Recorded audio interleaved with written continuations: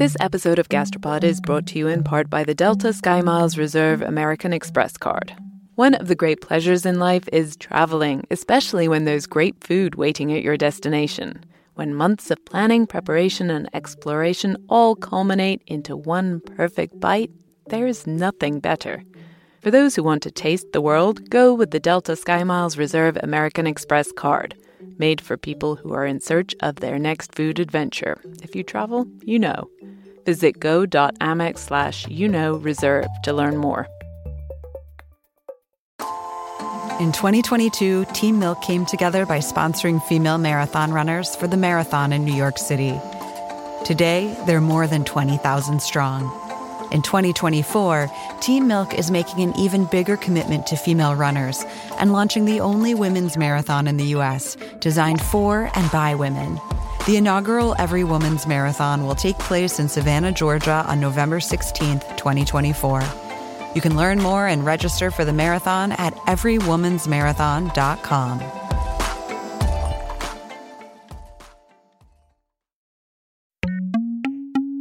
My name is Anna Wexler. I'm a PhD student in the Science, Technology, and Society program at MIT. And how did you first get interested in the topic of cherry tomatoes? Ooh, tomatoes, not tomatoes. Oh, don't worry. I'll be saying tomatoes. It's okay. Well, I was living in Israel for a number of years and working as a freelance science writer. And on one trip, I think I was going to Greenland or Iceland, and I was at the airport at Tel Aviv's Ben Gurion airport, and I came across these pamphlets, and they were geared towards Israelis, basically explaining to them how to talk about their country to citizens of other countries. And they were really strange. So some of them said, make eye contact. They said, speak concisely. Long speeches are likely to lose your audience's interest. Use humor. It helps. And there was a page that had some talking points that said Israel developed the famous cherry tomatoes. But basically Israel was trying to show or present itself as a very technologically advanced society. So along with cherry tomatoes, Israel claimed to have invented drip irrigation, ICQ, and epilates. So basically Israel was trying to present itself to the world as a technologically advanced and innovative society. Wait, so Anna is saying that Israel is saying it invented the cherry tomato? And the epilady. Many of you might not have heard of this famous contraption that rips your body hair out by its roots, but some of you have felt the pain. But we are not a show about body hair. We are Gastropod, the show that looks at food through the lens of science and history. I'm Nicolette Twilley. And I'm Cynthia Graber. And this week we have a mystery to solve. Did Israel invent the cherry tomato? We were introduced to the story of the cherry tomato by Anna Wexler. She's now finishing up her PhD at MIT, but before that, she was a science and travel writer living in Tel Aviv.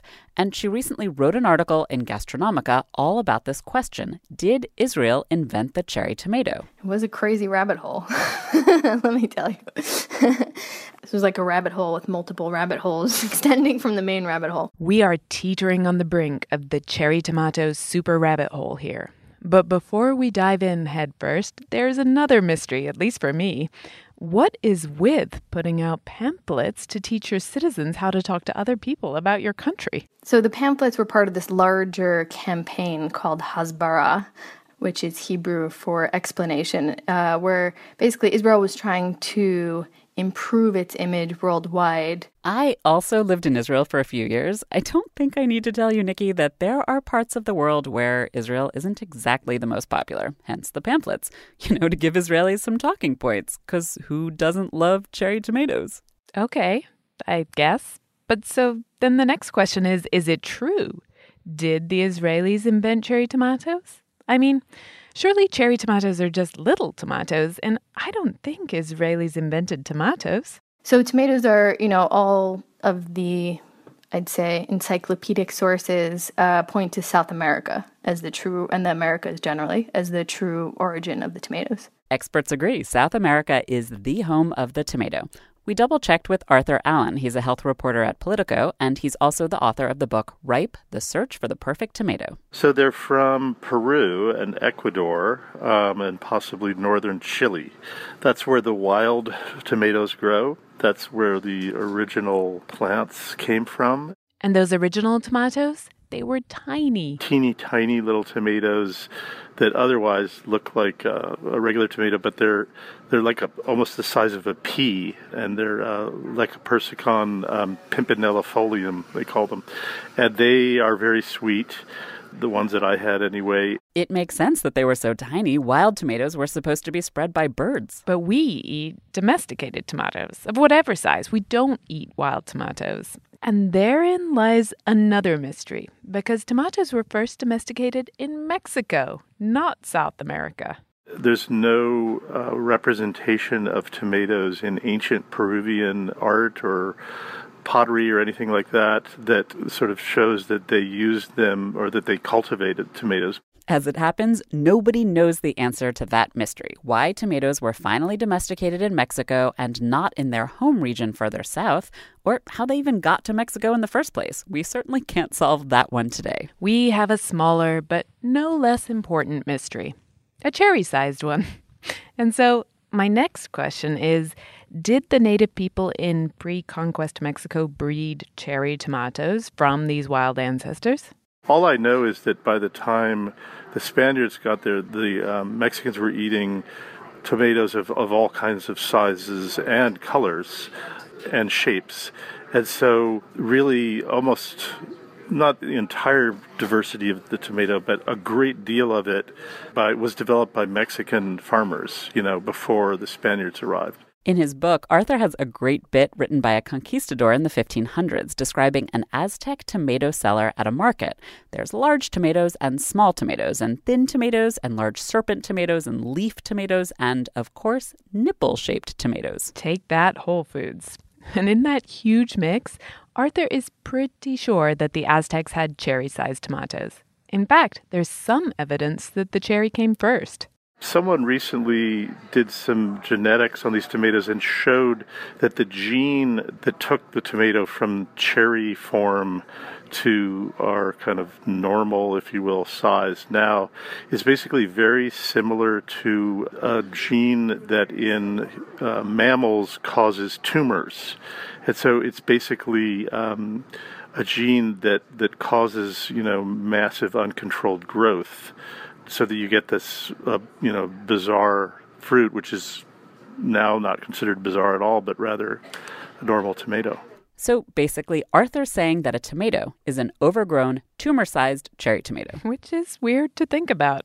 But this seems conclusive. The cherry tomato was invented in Mexico.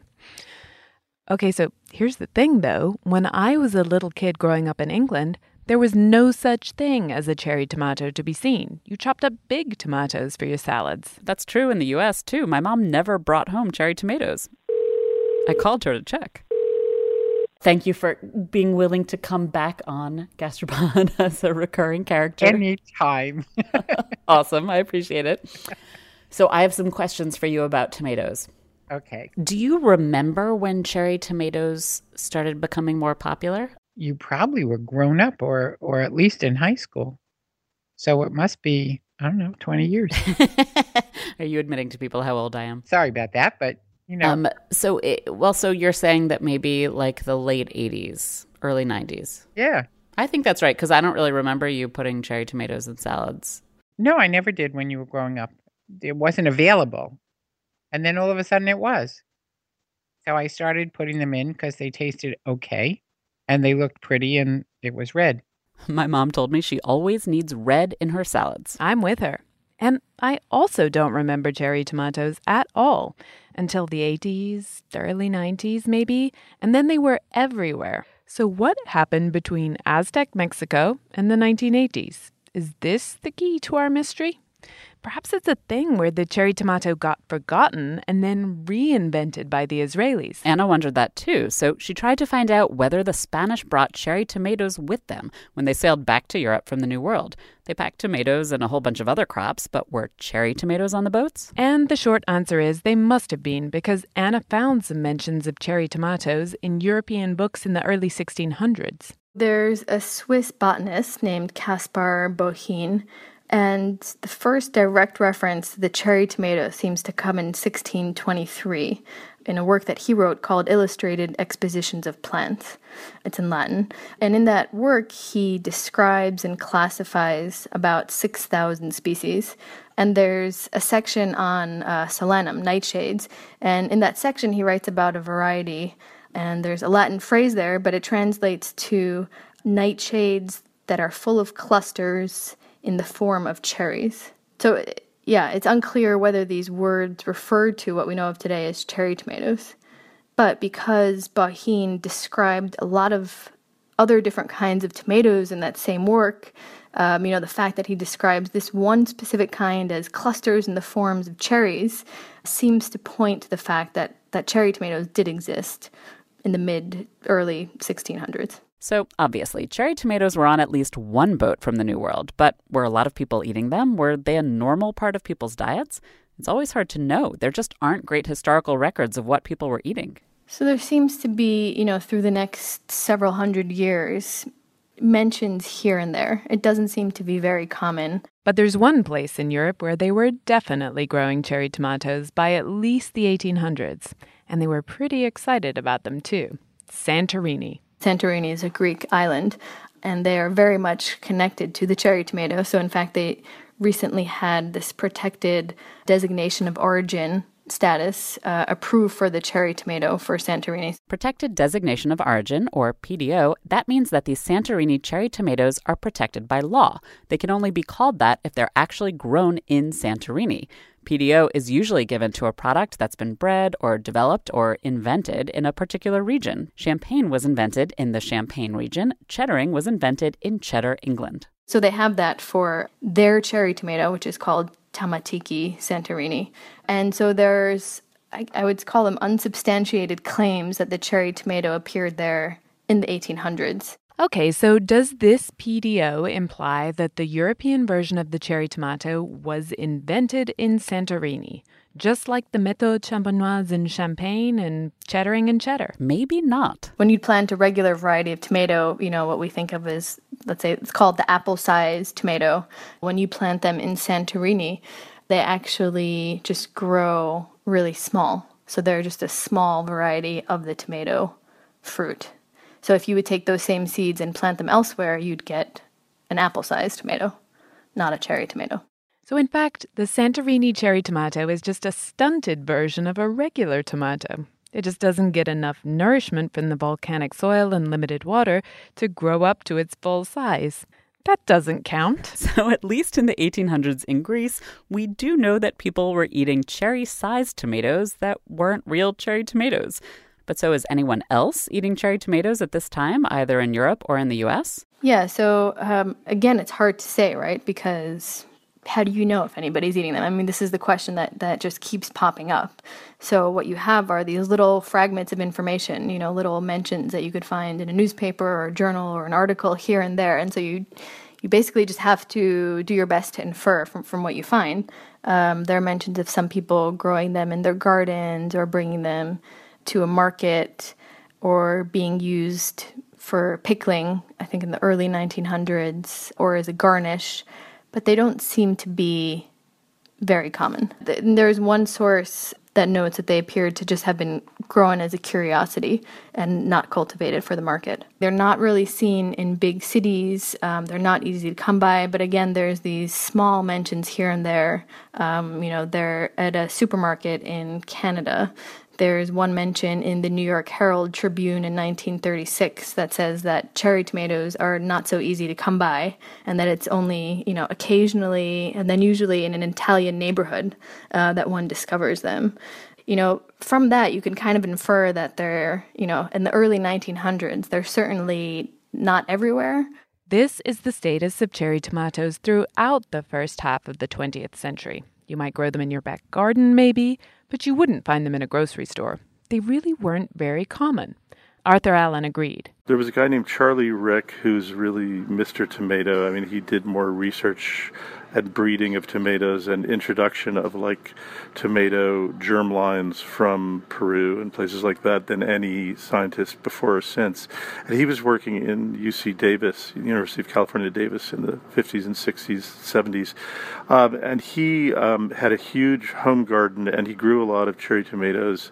And his son, who is about my age, and so is really, I guess, describing the 60s, said that it would be very unusual. His father would have dinner parties and serve a lot of cherry tomatoes, and that was kind of unusual at the time. So I think in the 60s, probably they weren't widely used. Okay, so now I'm intrigued. Cherry tomatoes seem to have gone from super rare to super popular at some point after the 1960s. What happened? I'm so glad you asked. In the 1970s, everything changed for the cherry tomato, thanks to President Nixon. This episode of Gastropod is brought to you in part by the Delta SkyMiles Reserve American Express card. You know that feeling when you try a new food for the first time and your mouth experiences these brand new flavors and sensations? It's like, wow, I didn't even know a food could do that. This happened to me when I went on this amazing trip to the northern tip of Queensland in Australia. We were so far north that we were off the country's electrical grid, and we were staying on a banana farm where they grew dozens and dozens of different kinds of bananas. In the morning, I woke up to a basket full of some of the most bananas you can imagine. Red ones that were super soft and sweet like raspberries, and small finger-sized ones that were sort of floral, and even blue ones that tasted exactly like vanilla ice cream. Life's too short to pass up extraordinary experiences. And if you're ready to take your next big food adventure, go there with Delta SkyMiles Reserve American Express card. If you travel, you know. Visit go.amex/reserve to learn more.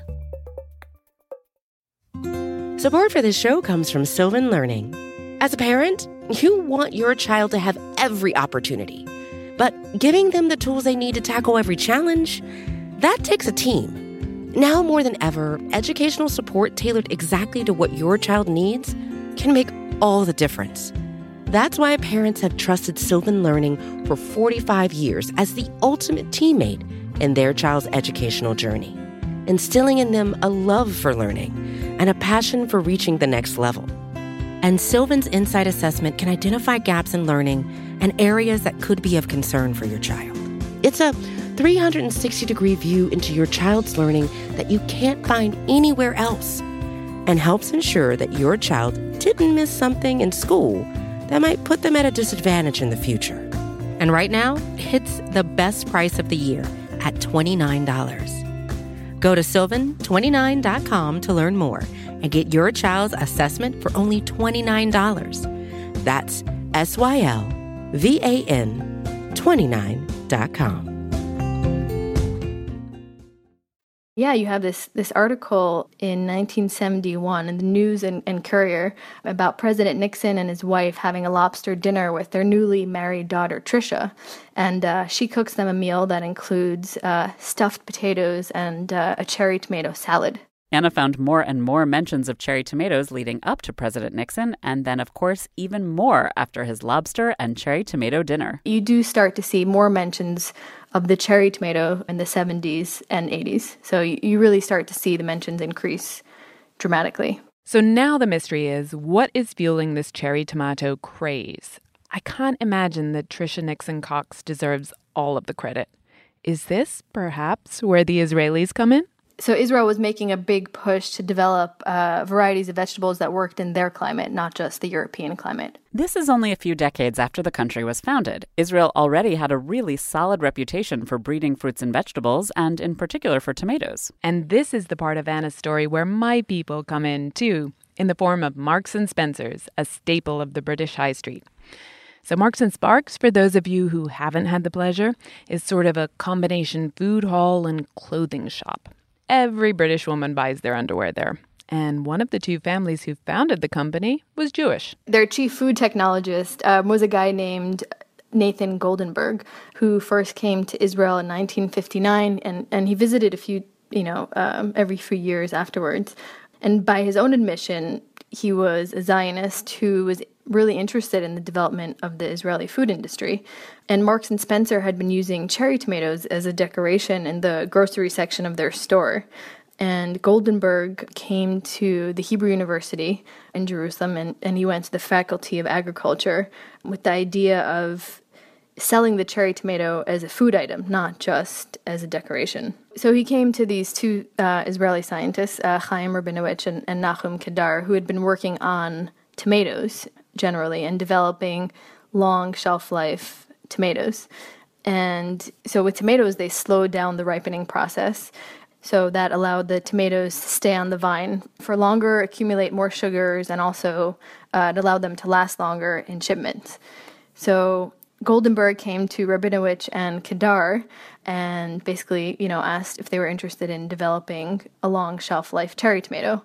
And the way Rabinowitz puts it is that, the interest in developing these long shelf life cherry tomatoes is mutual. So Marks and Spencer's and these two Israeli scientists, Rabinowitz and Kedar, they start working together in the late 70s. And the partnership worked. The Israelis were able to breed tomatoes that not only stayed on the vine longer and shipped better, they also grew in neat rows rather than clusters. The scientists called the rows a fishbone. Because it's just easier to email the files so that they don't get too big. So Okay. When you've hit record on your cell phone, just tell me. Okay, I already did, but I'll do.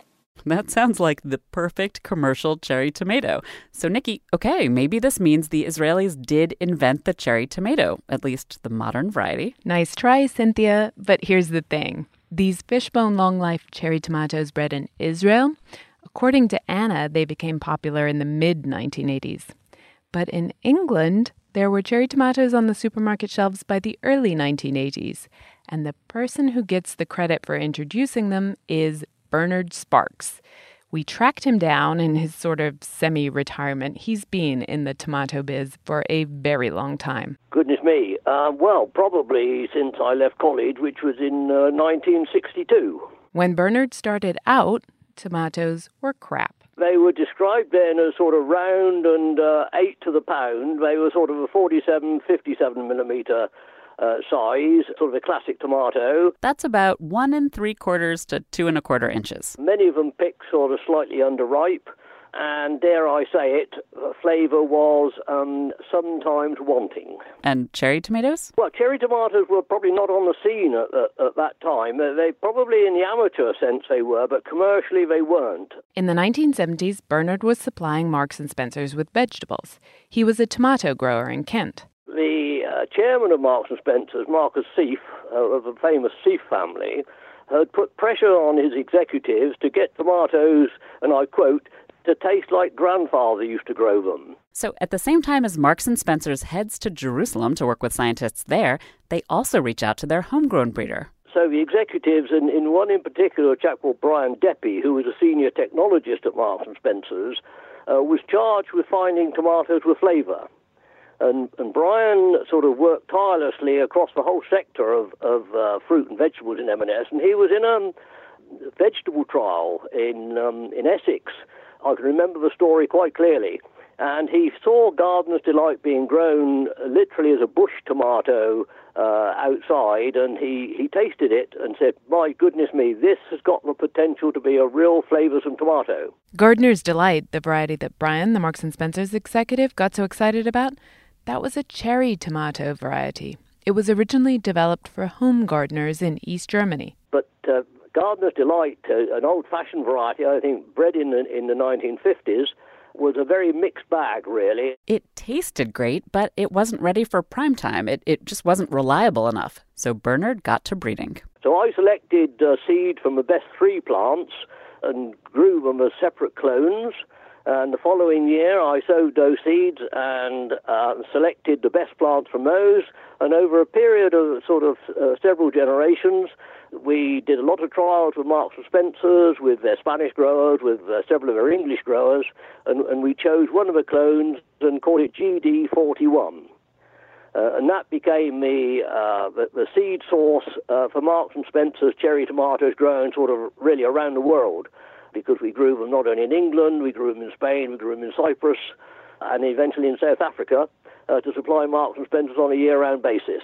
So Bernard invented the modern cherry tomato. Not so fast, Nikki. Let's get back to the Israelis. Because their breeding program at the university, that made a big difference too. Anna checked out the story with Yisum, that's the tech transfer office of Hebrew University.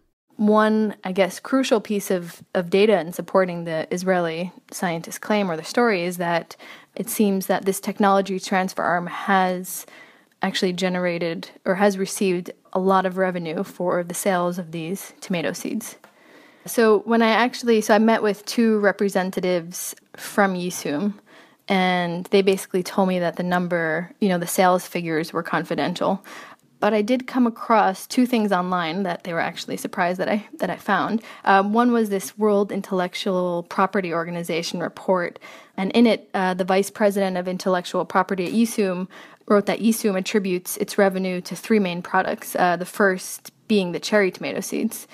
And the report lists revenue for Yisum at $50 million a year. So if a large part of the revenue is coming from cherry tomatoes, that implies that we're talking at least, figures in the tens of millions annually in terms of revenue for cherry tomato seeds for the Hebrew University. And then I found another undated page on the Faculty of Agricultural website that said that the sale of the fruit or tomato seeds are bringing in more royalty to the Hebrew University than all other commercialized university discoveries combined. That is amazing. Cherry tomato seeds brought in more money to the Hebrew University than all other commercialized discoveries combined. Yeah, that actually kind of makes sense of the other claim on the airport Hasbara pamphlets, that 40% of tomato seeds grown in European hothouses come from Israel. So, okay, the Israelis bred cherry tomatoes that could ripen more slowly on the vine, and they could ship better, and they were easier to pick. And clearly, these cherry tomatoes become the cherry tomatoes, right? Because the Israelis made millions and millions of dollars off them. But in terms of which cherry tomatoes made it onto the shelf first, in England, it was Bernard's. He may have started working on cherry tomatoes at the same time as the Israeli scientists, but his clone of that East German variety was commercialized first. And those first cherry tomatoes, they caught on. It became very big business, very big indeed, because this was, I won't say it's the first time we had flavored tomatoes, that'd be arrogant to say that. But these were really very, very flavorsome. And here's where this whole tangled story starts to make sense, because the Israeli government claims that Israel invented the cherry tomatoes, but the actual Israeli scientists, Nachum Kedar and Chaim Rabinowitz, they have a different take on it. And Kedar is, no longer actively working at the Hebrew University. He's in his 90s, but I talked to Chaim Rabinowitz over email on and off for about a year. And probably the most interesting thing was that they don't claim to have, these two Israeli scientists don't actually claim to have invented the cherry tomato. This is what happens when science gets translated by politicians. So Chaim Rabinowitz basically said, we never claimed to have invented the cherry tomato. The cherry tomato was there before we started. He said what he did, him and Kedar and others who he was working with, he said that the cherry tomato prior to the 1970s and 1980s was not a marketable product. It wasn't on the shelves of grocery stores. And what he did was introduce genes that slowed down the ripening of the fruit and basically made it into a marketable product. And back in England, Bernard recognizes the Israeli contribution too. His cherry tomatoes may have made it onto Marks and Spencer's shelves first, but they weren't the only ones there for very long. Everyone jumped on the cherry tomato train, breeding better and even more commercial varieties. Israeli breeders have Hazira and Zeraim Gadira, backed up by the Volcani Institute, and some magnificent breeders in Israel have bred new varieties which have been taken up by growers. But alongside that, I have to say, you've got the Dutch breeders, you've got the Japanese breeders, you've got the French breeders, equally or just as successful, in some cases even more successful. So, to go back to our original question, which is who invented the cherry tomato, we know that the original breeders, the inventors, you could say, those were the native peoples in Mexico. Our real question now is, who made cherry tomatoes into a commercially successful product? And that is much harder to answer. Because lots of people contributed. It's constant improvement rather than a single invention at this point. Bernard explained there's no such thing as the perfect commercial cherry tomato. Remember that what we're looking for commercially is a quality fruit. It's got to look good, it's got to taste good, and it's got to have yield, because let's be very clear about it, growers have to make a living. You know, profit is not a dirty word in my view, so we have to go for this sort of midway utopia, as it were, where if you go for the very best flavour, the ultimate flavour, then you do reduce the yield. So you have to go for the midway point where you optimize the yield and optimize the quality. And that's not all. Cherry tomatoes also need to be bred to last long and ship well. Shelf life is a big deal. That means that tomato breeders are constantly tweaking all these variables. It's a balancing act, which quality is optimized in any particular variety. And what that means is that there is no single cherry tomato inventor. But what there definitely was is a cherry tomato movement in the 1980s and 90s. These new commercial varieties swept the nation's salad bowls. They came along at the right time. In the 1960s and 70s, Americans and Brits at least had started to wake up to the fact that their tomatoes tasted like crap. Again, my mom confirmed it. The ones that you can get in a supermarket are horrible. They taste like rubber. The skin is very tough, and I hated them. There's actually a reason tomatoes tasted that bad. Arthur explained it mostly had to do with how they were grown. For years, we got a lot of our tomatoes during the off season in the United States from Florida, where it was warm, but they would be picked green and then gassed with gradual amounts of ethylene so that they would sort of ripen, or rather turn red, in time to be sold at the supermarket. Although when you pick them that young, they don't actually ripen properly. And they're missing a lot of the flavors that you get if you ripen them on the vine. Cherry tomatoes provided a solution in a smaller package. But then cherry tomatoes came, and they at least tasted, they still didn't taste like tomatoes, but they tasted okay. Yeah, because cherry tomatoes, regardless of the variety, usually are sweeter than than bigger tomatoes. And this is because they have a larger volume of the inner sort of liquidy part of the tomato, which is called the locule, compared to the fleshy parts. And it's that locule, that sort of liquid, goopy area where the seeds are, that has more of the sugars than the flesh. And so cherry tomatoes are almost always sweeter if grown in the same way, say, that a regular-sized tomato. And so cherries are a shortcut to flavor. To me, that's the really interesting thing about this mystery. This shortcut. Industrial tomatoes could be grown at scale and shipped and stored forever, and they tasted like rubber.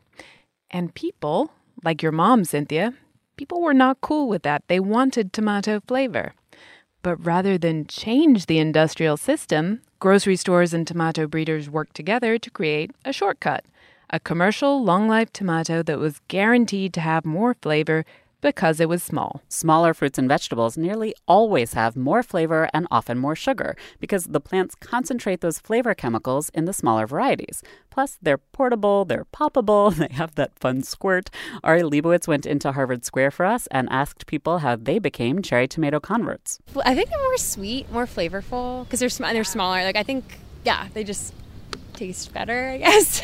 Actually, it is small. Mm-hmm. Yeah, so especially the women, it is the bring, the take to anywhere, so it is easy to eat. They're practical. Cherry tomatoes by themselves are more practical to eat. No one really just goes like, I just want a tomato. You don't just.